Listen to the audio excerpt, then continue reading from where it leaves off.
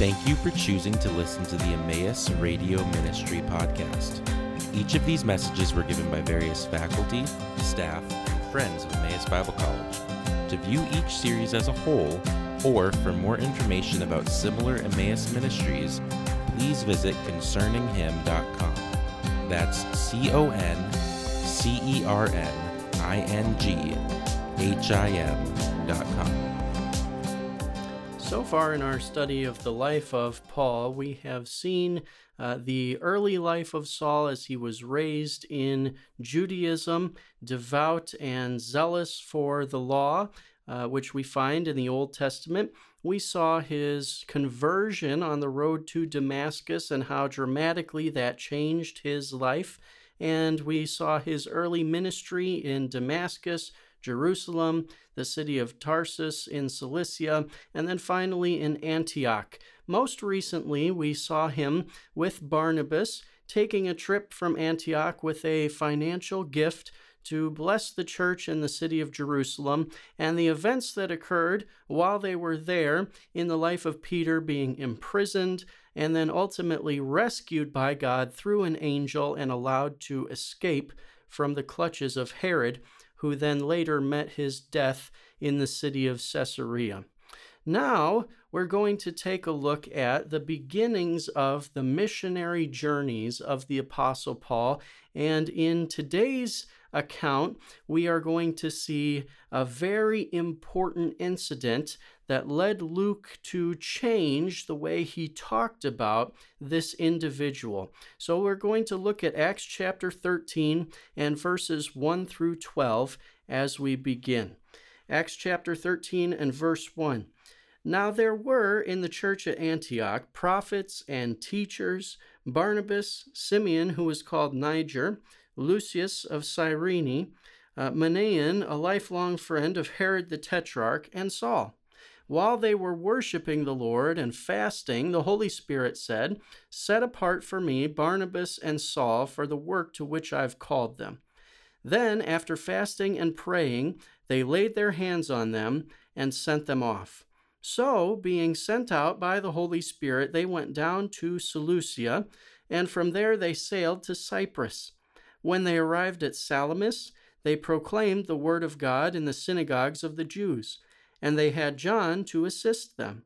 When they had gone through the whole island as far as Paphos, they came upon a certain magician, a Jewish false prophet named Bar-Jesus.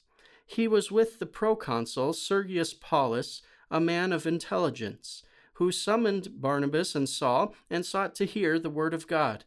But Elymas, the magician, for that is the meaning of his name, opposed them, seeking to turn the proconsul away from the faith. But Saul, who was also called Paul, filled with the Holy Spirit, looked intently at him and said, "You son of the devil, you enemy of all righteousness, full of all deceit and villainy, will you not stop making crooked the straight paths of the Lord? And now, behold, the hand of the Lord is upon you, and you will be blind and unable to see the sun for a time." And immediately mist and darkness fell upon him, and he went about seeking people to lead him by the hand. Then the proconsul believed when he saw what had occurred, for he was astonished at the teaching of the Lord. Our Father in heaven, as we study these verses today, we pray that you would, by your Spirit, apply them to our lives and to our heart, that we would be encouraged by the things that we hear and that we see in your word. We thank you for the life of Paul and for how it encourages us to be bold in our witness and testimony for the Lord Jesus Christ. It's in his great name we pray. Amen. So in the first 3 verses of chapter 13, Barnabas and Saul are commended to the Lord's work. The church at Antioch consisted of both prophets and teachers who helped the church function and spread the gospel of Jesus Christ. Barnabas is named here first. Simeon, who is called Niger, which means the black one or the dark one, most likely referring to his skin complexion. Probably he's an African. Lucius of Cyrene, Manaen, who was a lifelong friend of Herod the Tetrarch, and Saul. So you have in this one small group of people from all different areas and walks of life. This shows the beauty of the gospel in bringing in people of all different shapes and sizes, ethnicities, social statuses. The gospel is the great unifying factor or leveler. Everyone is leveled before the foot of the cross of the Lord Jesus Christ. No one has any merit really to boast on their own accord. Saul would later say that, if anyone had reason to boast, it would be him with his Jewish background and all of the studies that he did. But he considered all of that worthless in light of his pursuit of Jesus Christ. That's recorded for us in Philippians chapter 3. So the church is very diverse in Antioch, as there are a lot of people coming in from different areas and everybody hearing the gospel of Jesus Christ and putting their faith and confidence in him. As the church in Antioch is worshiping and fasting together, the Holy Spirit says to them, "Set apart for me Barnabas and Saul for the work to which I've called them." Now, the specific way that the Spirit communicated this is not given.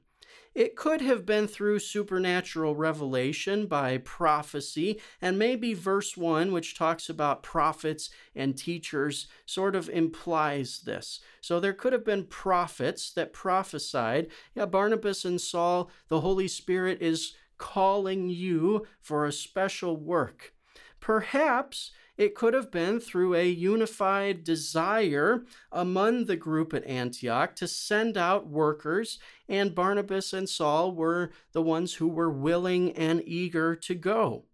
Either way, after the church fasts and prays, they lay hands on Barnabas and Saul, showing their identification with these two individuals. It's really a beautiful symbolic act that the church is showing. Even though they're going out to some other place, they're still part of the church at Antioch. They are an extension of the work that's going on at the church in Antioch. And so they send them off on what will become their first missionary journey. Now in verses 4 through 6, they are traveling here. They go down from Antioch, which is off the Mediterranean coast a little ways, down to Seleucia, a port city, and they presumably find a vessel that they can secure there, and they sail across the Mediterranean Sea to the island of Cyprus, where we already know Barnabas is from. Acts chapter 4 and verse 36 tells us that Barnabas was from there originally. They arrive at the city of Salamis, which is on the eastern side of the island, and then presumably travel all throughout the island, proclaiming the word of God in the synagogues of the Jews in these different cities and territories. Their ministry seems to be directed primarily toward Jews, maybe even exclusively at this time. This kind of gives us what will become the pattern that Paul will use in his ministry of taking the gospel when he goes to a new place to the Jews first. And then once they reject, or whoever believes among the Jewish individuals, he will then take the gospel of Jesus to the Gentiles. So while they are going and they're proclaiming Jesus in the synagogues of the Jews in these various cities all throughout the island, they're traveling from the eastern side to the western side. And John, this is John Mark, is helping them, assisting them in practical matters of, maybe getting food, pitching their tents, helping them set up camp, helping them take down.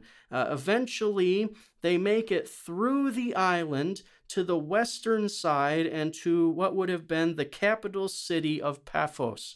This is the seat of the Roman governor, the Roman authority on the island of Cyprus. Now, in verse 6, we encounter some opposition to the gospel by a man named Bar-Jesus or Elymas. He's given two different names here. This magician was a Jewish false prophet.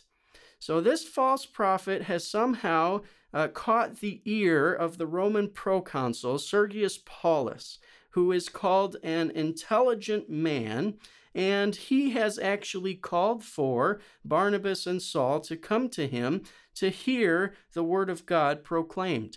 I think it's reasonable to conclude that Saul and Barnabas are having something of a successful ministry if the proconsul, the Roman proconsul, hears about this and wants to have them come so that they can present their word, their message before him. It seems as though this Sergius Paulus was a genuine seeker of the truth. He wanted to hear what they had to say. However, Bar-Jesus, also called Elymas, whose name means the sorcerer, so he's called the sorcerer, opposed Barnabas and Saul and was trying to turn the proconsul away from the faith. He didn't want the man to believe, probably because that would have huge ramifications all across the island of Cyprus. If you've got someone who's really in a position of authority coming to faith in Christ, that speaks volumes in the area in which that governor or leader has authority. So this demonstrates on behalf of Bar-Jesus that he's acting under the influence, whether knowingly or not, of his father, the devil. And Paul will specifically call him out on that in just a few moments. Now, in verses 9 through 11, we have a very defining moment in the life of the apostle. Saul is now, for the first time, called Paul by Luke, and Luke is not going to revert to calling him Saul again after this. Prior to Acts 13 and verse 9, he's referred to as Saul. Saul is his Hebrew name. It's as if he has a mainly Jewish ministry up until this point. But because of this specific incident, this very important and defining moment, Luke is going to call him Paul, his more Roman name or Gentile name that would have been used properly in the Hellenistic and Roman world. And so he's not going to go back to his Hebrew name after this. I think this is meant by Luke to show from this point out, Paul's ministry is going to be directed mainly toward the Gentiles. Now, he will take the gospel to the Jews first, but he always has in his mind to proclaim it to the Gentiles as well. The significance of this moment should not be underestimated. This is the first time that the apostle is going to do something miraculous by the Spirit of God. And this sign that he will perform serves to verify his apostleship, his calling, and his mission to the Gentiles. So he's filled with the Holy Spirit here. This is something that was said of him at the time of his conversion by Ananias in his prayer, and now it's said here again. I think this implies that the filling of the Spirit is something separate from the initial and permanent indwelling of the Spirit in God's people. And Paul will later encourage his audience when he writes his letter to the Ephesians to be filled with the Spirit. So it's something that can happen within the Christian life. It can be something that happens over and over again. Here it seems he's filled with the Spirit to do something miraculous. Paul looks directly and intently at Elymas and calls him a son of the devil, an enemy of righteousness, full of deceit and villainy, and one who makes crooked the straight paths of the Lord. Paul prophesies that Elymas will be blinded and unable to see the sun, and immediately what he predicts comes to pass, and he needs people to lead him by the hand. This interestingly parallels Saul's own conversion. Now, the result is that the proconsul sees this miracle and he's astonished at the teaching of the Lord. And so the gospel word or message is what contains the necessary elements of salvation, making Jesus known to us as the Christ and Son of God who came to take away our sins. The proconsul believes this, and this is the beginning of Paul's ministry toward the Gentiles. Thank you for listening to the Emmaus Radio Ministry Podcast. This ministry is possible because of the generous contributions from our partners around the world. For more information about partnering with us, please visit emmaus.edu/give.